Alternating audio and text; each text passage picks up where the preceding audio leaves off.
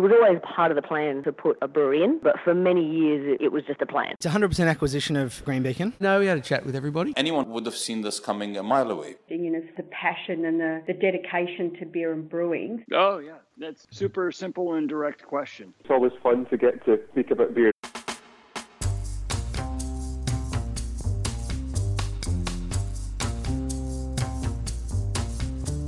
Hi, I'm Brews News editor Matt Kirkegaard, and that's just what we're here to do, talk about beer. And this week we have a special bonus edition of Beer as a Conversation as we catch up with David and Karen Golding from Red Hill Brewery. A few weeks ago, Karen and David announced they are selling their pioneering Victorian brewery and estate after 22 years.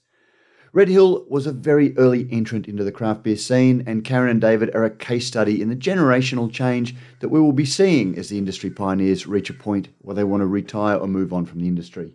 Even though it wasn't scheduled to be part of a 2022 conversation, we didn't want to let this milestone pass. And I wanted to catch up with them both to find out about their decision, as well as look back at their time in the industry and what changes they have seen since they first started their brewery, as well as a bit of a sales pitch for anyone who might want to take it on for themselves. Karen and David hold this chat in their inimitable good humour, and I hope you enjoy this chat as much as I did.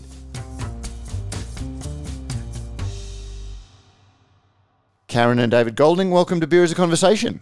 Hi, Matt. G'day, Matt. Thanks for having us. It's my pleasure. I don't know how to start this by saying it's good news or bad news that brings us to talk this time, but the Red Hill Brewery is up for sale, is on the market. Yep. It doesn't sound like you're too unhappy. That beer drinkers might be a little bit unhappy, and those of us that have been watching you for years sort of have a twinge of nostalgia, but it doesn't sound like you're too unhappy with the decision. No, look, Matt, it's been pretty much a quarter of a century that we've been setting up the brewery or making beer, and we've been running the business for 18 years now. So it's a fair schlep of time to be doing the same sort of thing. So, and hopefully somebody will buy the brewery and continue with the brand, and I'll be drinking Imperial Stout in 5 years' time. Yeah, hopefully it's not bad news for people who like our beer, because we are hopefully selling the actual brewery. So fingers crossed someone can continue with that. That would be the best outcome. Before we go and talk a little bit about the sale and what your plans are and what the options were, let's talk a little bit about the history of Red Hill, because you are one of the original craft breweries, certainly one of the old guard of craft breweries, having been around as a brewery for 17 years, but your plans predated that by about 7 years. I understand there was a significant gestation period before you finally opened as a brewery.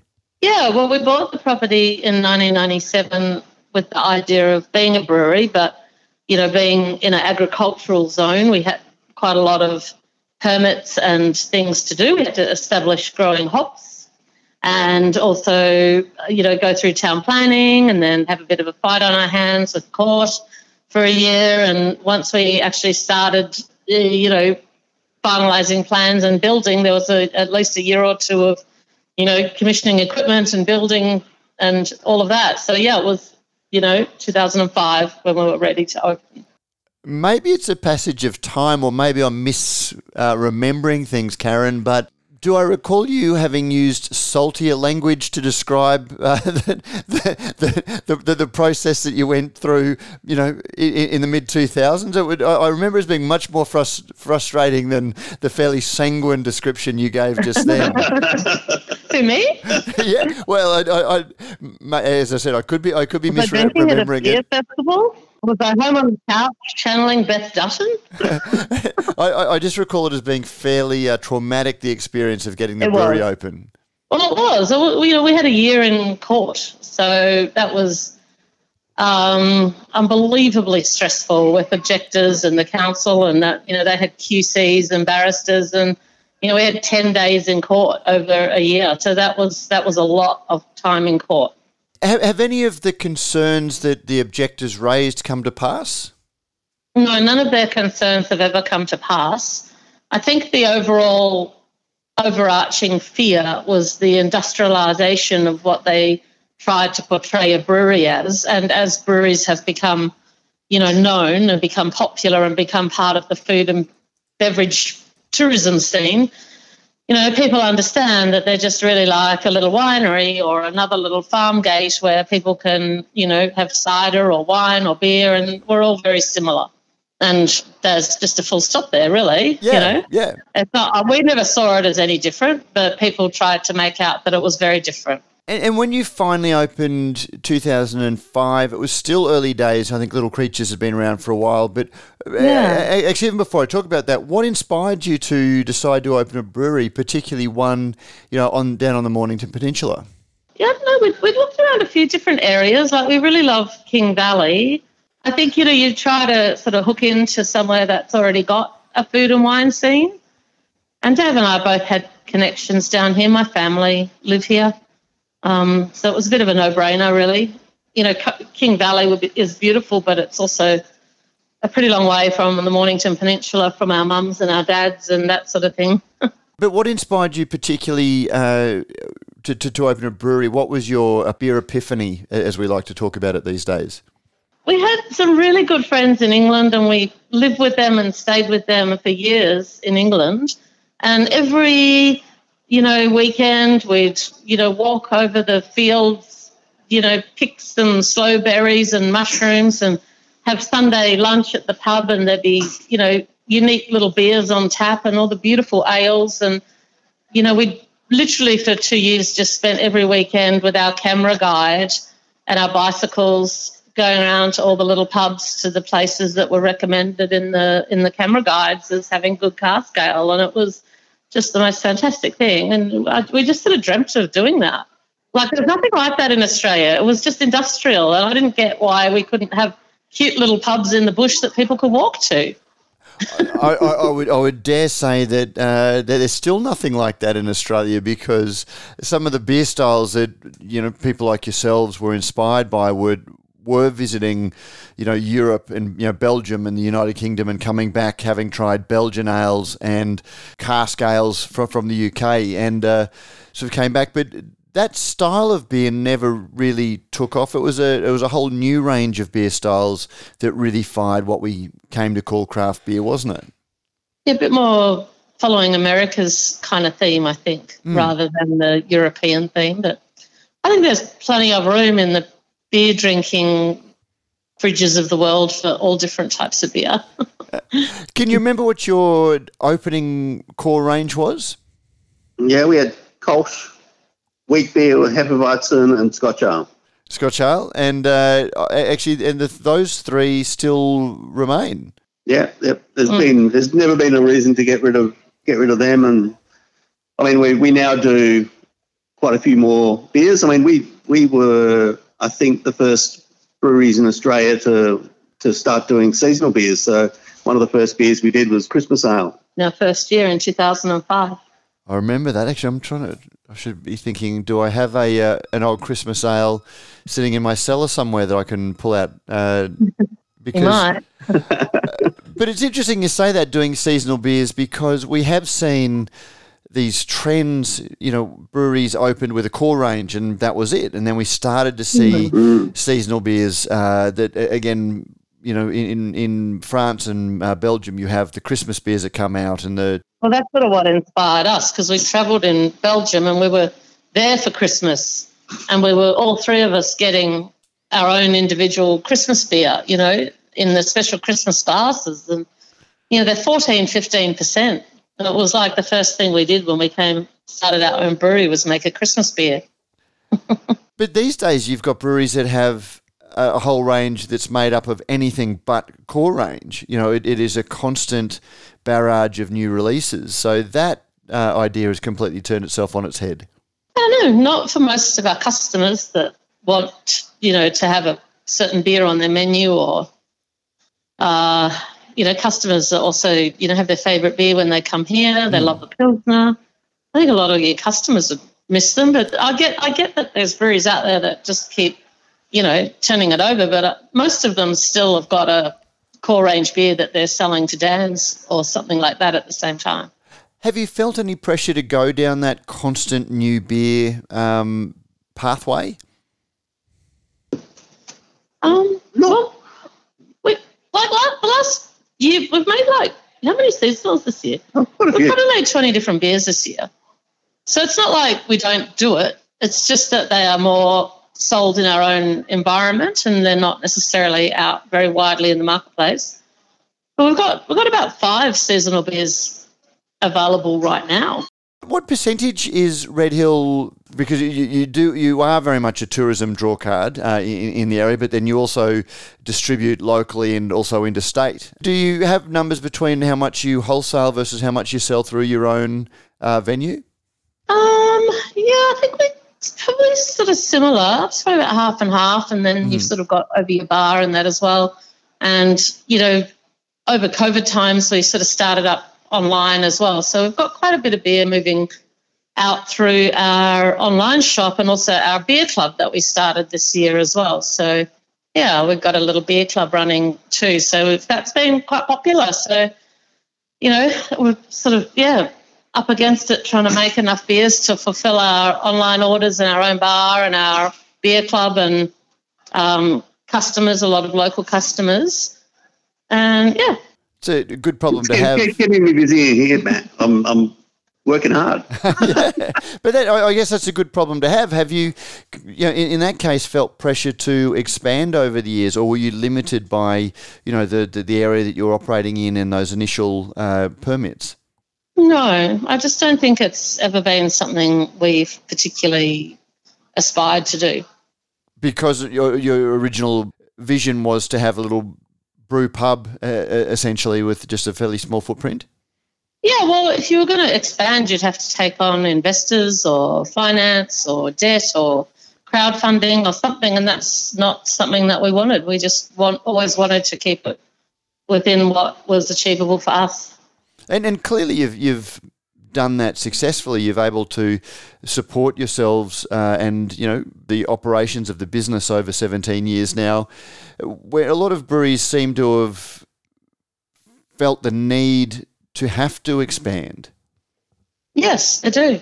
To go the next step is actually quite a big investment in capital and tanks and work as well. So, if you're, from my perspective, if we're running a business that's profitable and we've got a good lifestyle and it's all working well and we get enough time to go for a fish every now and again and go for a ski every now and again, then that's not a bad thing. I guess a big part of this podcast is understanding the different business models and understanding the different ways breweries have gone as as an insight for others to consider pathways that maybe they hadn't otherwise. Yeah, I know your podcast and website is amazing at understanding the business issues. I often follow a little thread there and go, wow, he's really, caught on to that. And it's interesting because there's one or two over the years that I've followed and I'm like, oh, see what Matt says about that. But, we're just, we've just always wanted to have control of our own business. If we took that next step, it would just require a lot of input from other people, probably, or debt. And we just don't really want to go down that road. You clearly, and I'm presuming you still enjoy it, even though that you've reached the point where you want to do something else. Staying passionate about what you're doing and feeling rewarded from the doing of what you're doing would have to factor into that. You have to draw a lot of pleasure from just the staying at that scale, I'd imagine. Yeah, I mean, it would be great to, grow and be better at what you do or be able to afford a general manager or, different things like that. But it doesn't necessarily mean we'll be more profitable and we might have to work a whole heap harder to make more beer and sell more beer. And as you know, we have tried different things over the years. We did kind of actually closed down the bar for quite a few years whilst we were living here and our kids were young, and put our beer in with distributors and, had a different sort of, try of that. And that was not at all a good idea. So we quickly changed that. Why is that? Talk to me about why that wasn't a good idea. What didn't work there? Well, we really needed to be, looking after our own beer and sales. So if the distributor would run out of our beer, then our customers couldn't get our beer and they'd just buy someone else's beer. So it was pretty simple. And then we'd have to wait a really long time to get our check for our beer, which would be quite a big check.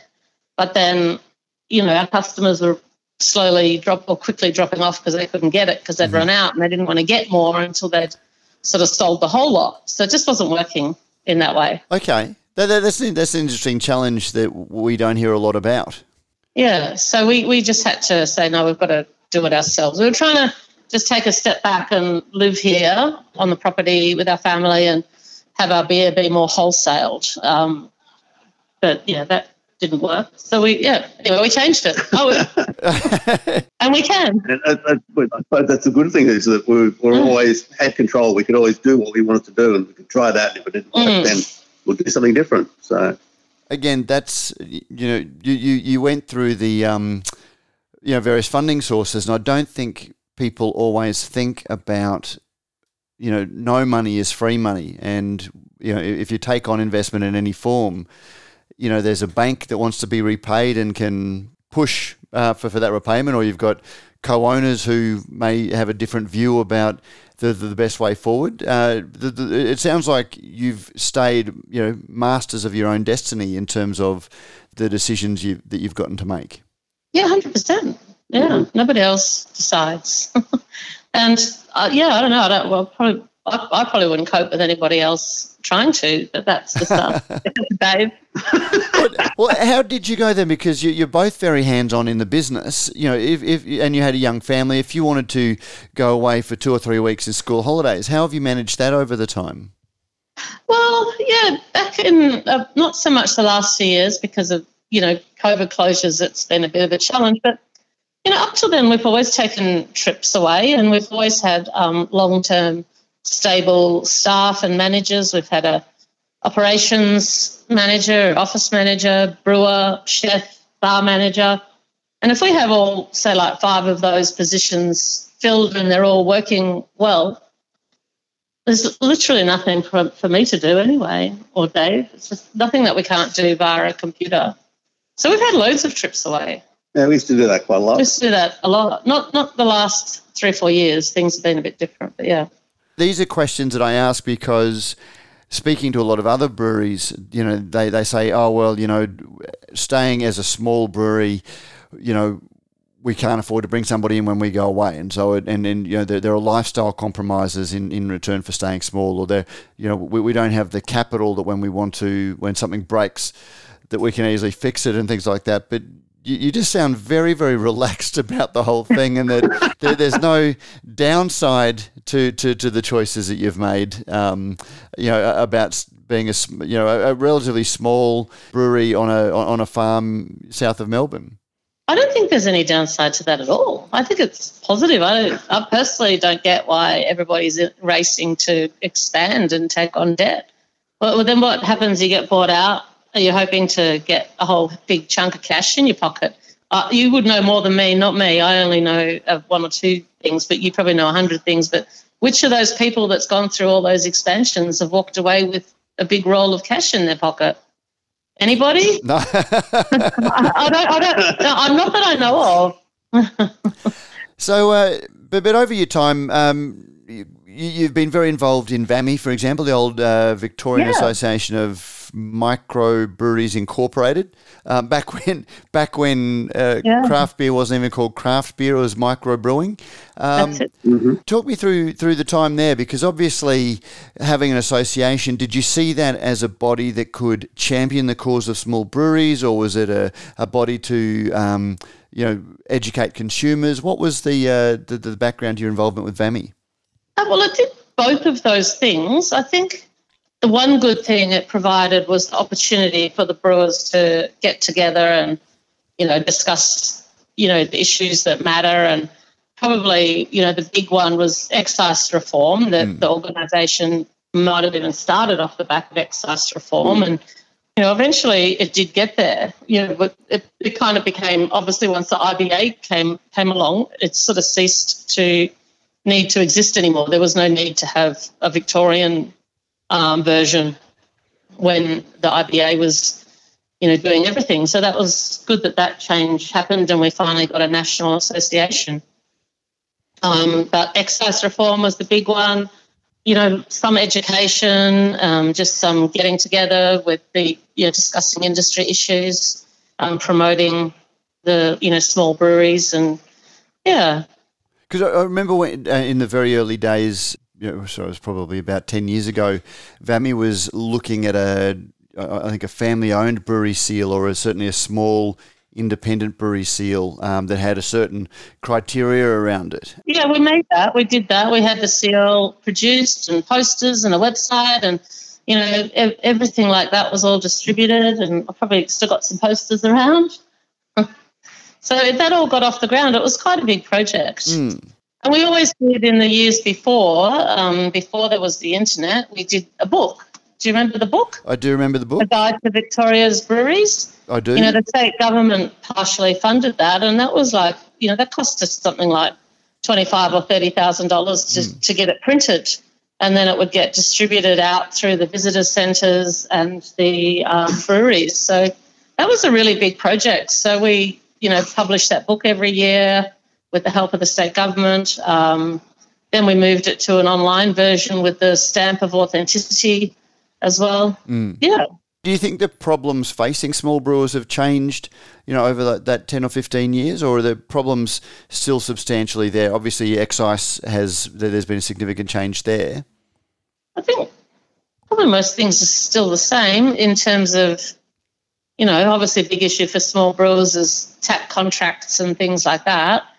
Getting market share when the share gets gobbled up by large breweries. They just buy another small brewery and make their own brands and say they've got craft beer. So that's probably a big issue that, it remains. I'm not sure what else would have changed. Well, the excise, yeah, that has been a massive change in the last when did that come in? 3 or 4 years ago? The latest update. Yep, 2 years ago, I think. Yeah. Yeah, and that makes a massive difference. Certainly to brewery our scale, we will never hit that, $300,000 excise bank at this scale. So it means that it's a massive saving for us. Mm-hmm.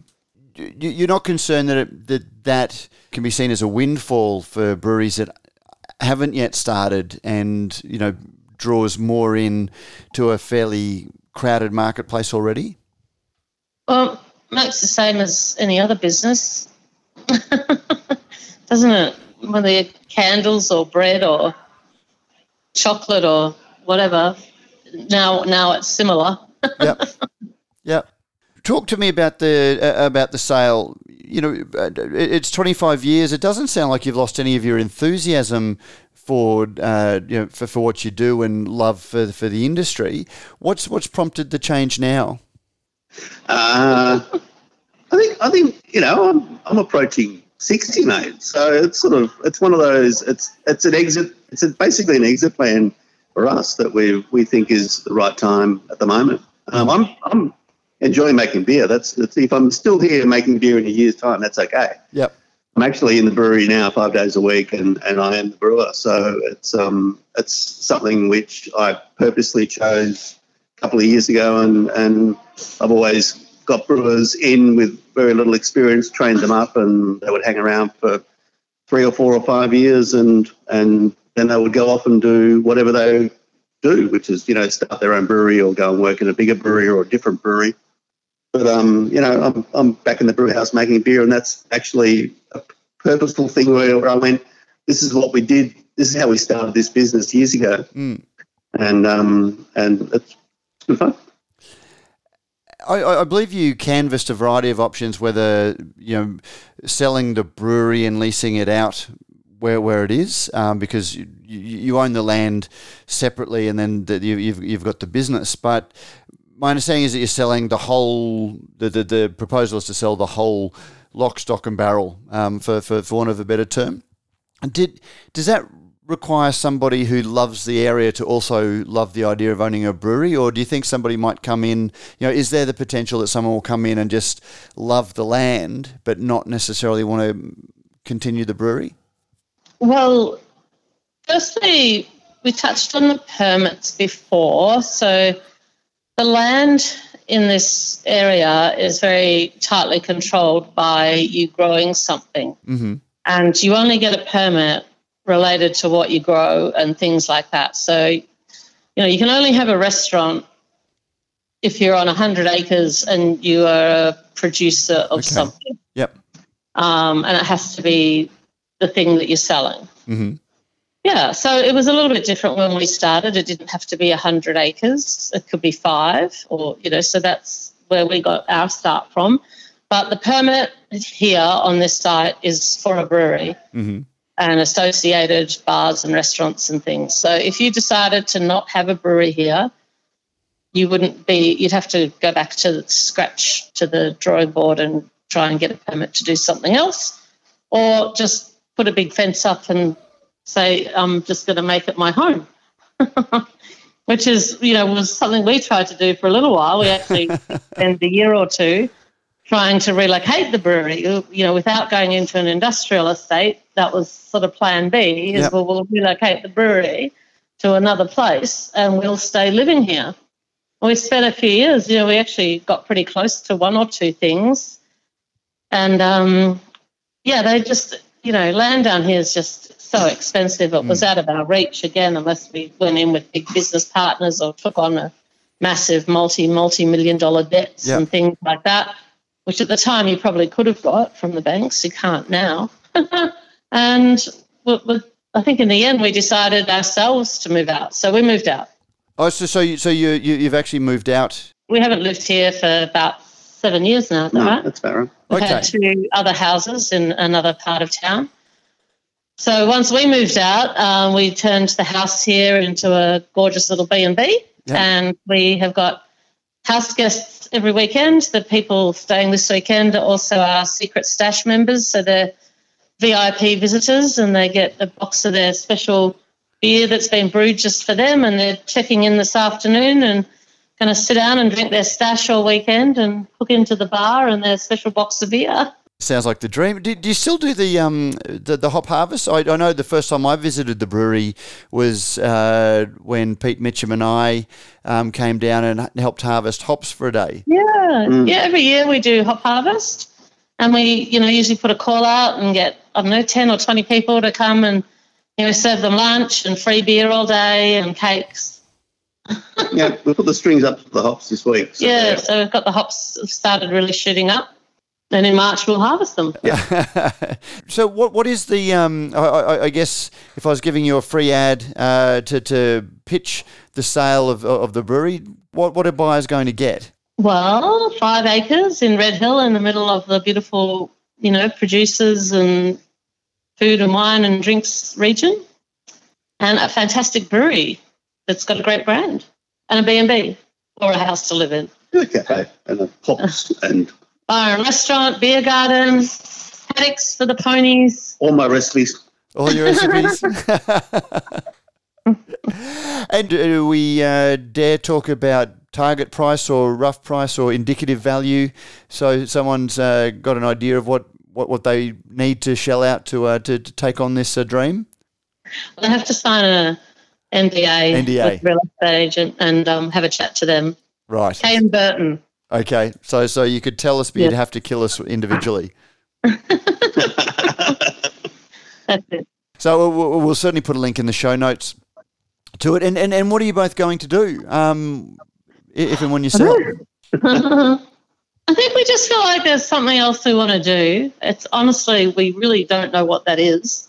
And if it meant that by selling, we then end up free to be open to finding something different, it will happen when we have the ability to do that. So when you're working so much in just this business on this block of land, we don't have much ability to think, let's go travel the world or do whatever different things that we might want to do, or I don't know.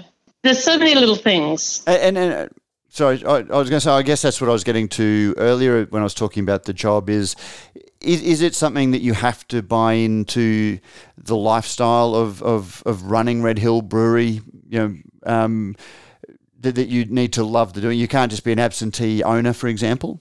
I don't know. It would depend. One of as you mentioned before, the property and the business are quite separate. So we could, for example, sell just the business and end up being landlords, and we could go and do whatever we want.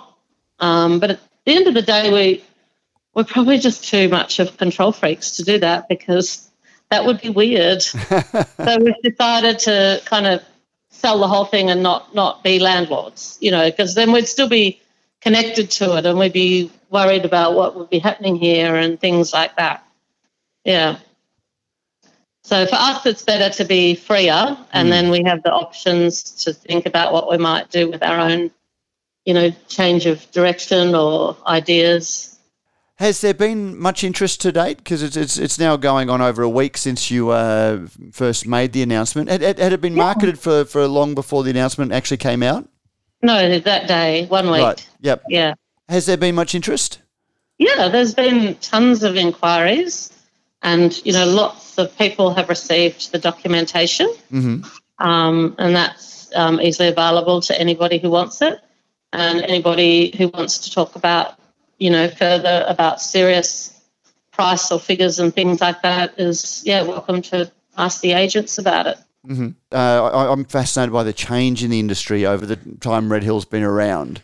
Has the nature of the business changed, or is it still, I'm struck by how much you just say, well, we just get in and make beer, we do it, Dave makes his beer, and is it very much life has gone on unchanged, in the little idyll that is Red Hill?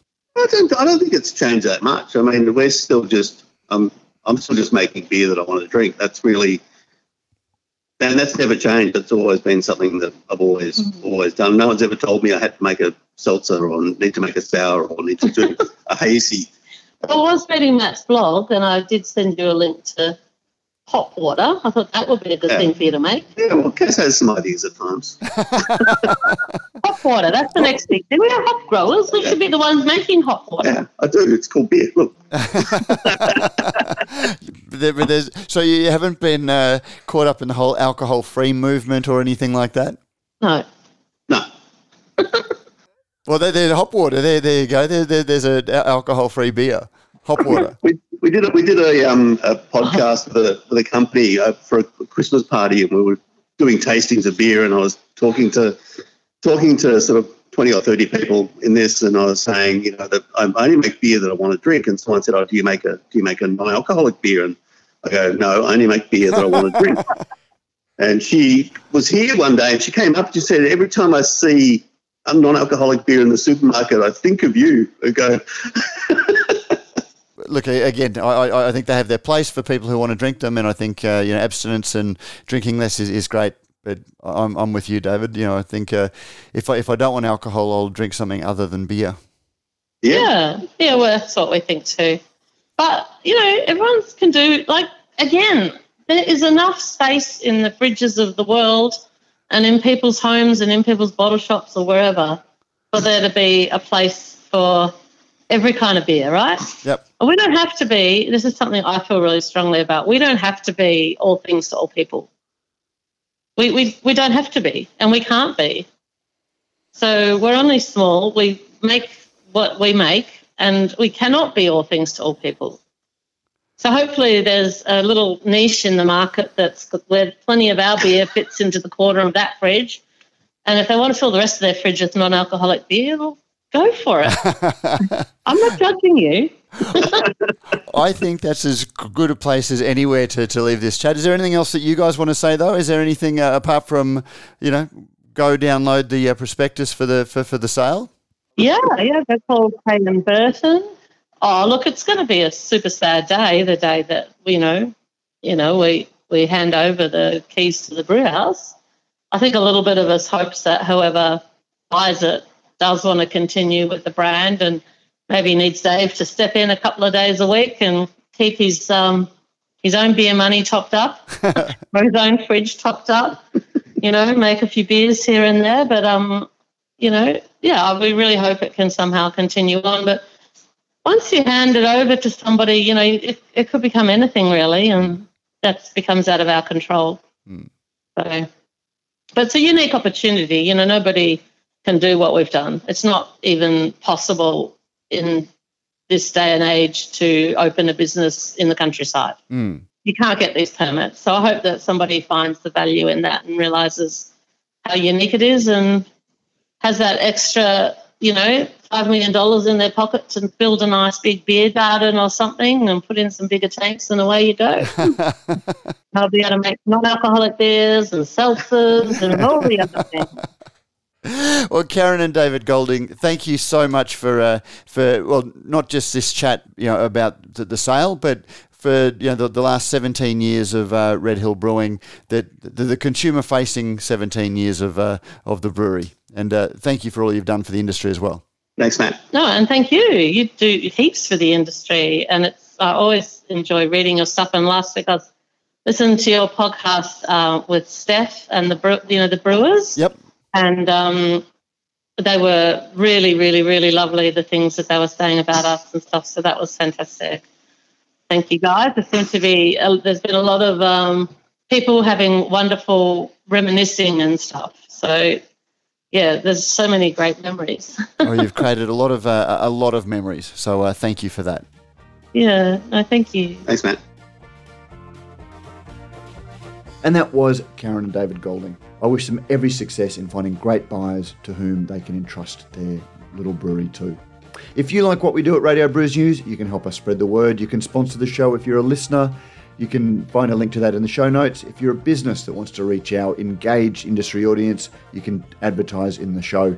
You can help us out by reviewing us on Apple Podcasts or your favourite podcasting service, and you can email us at producer@brewsnews.com.au or join the Facebook group to share your thoughts. Thanks for listening in 2022. Have a wonderful holidays, and we look forward to sharing more industry conversations with you in 2023.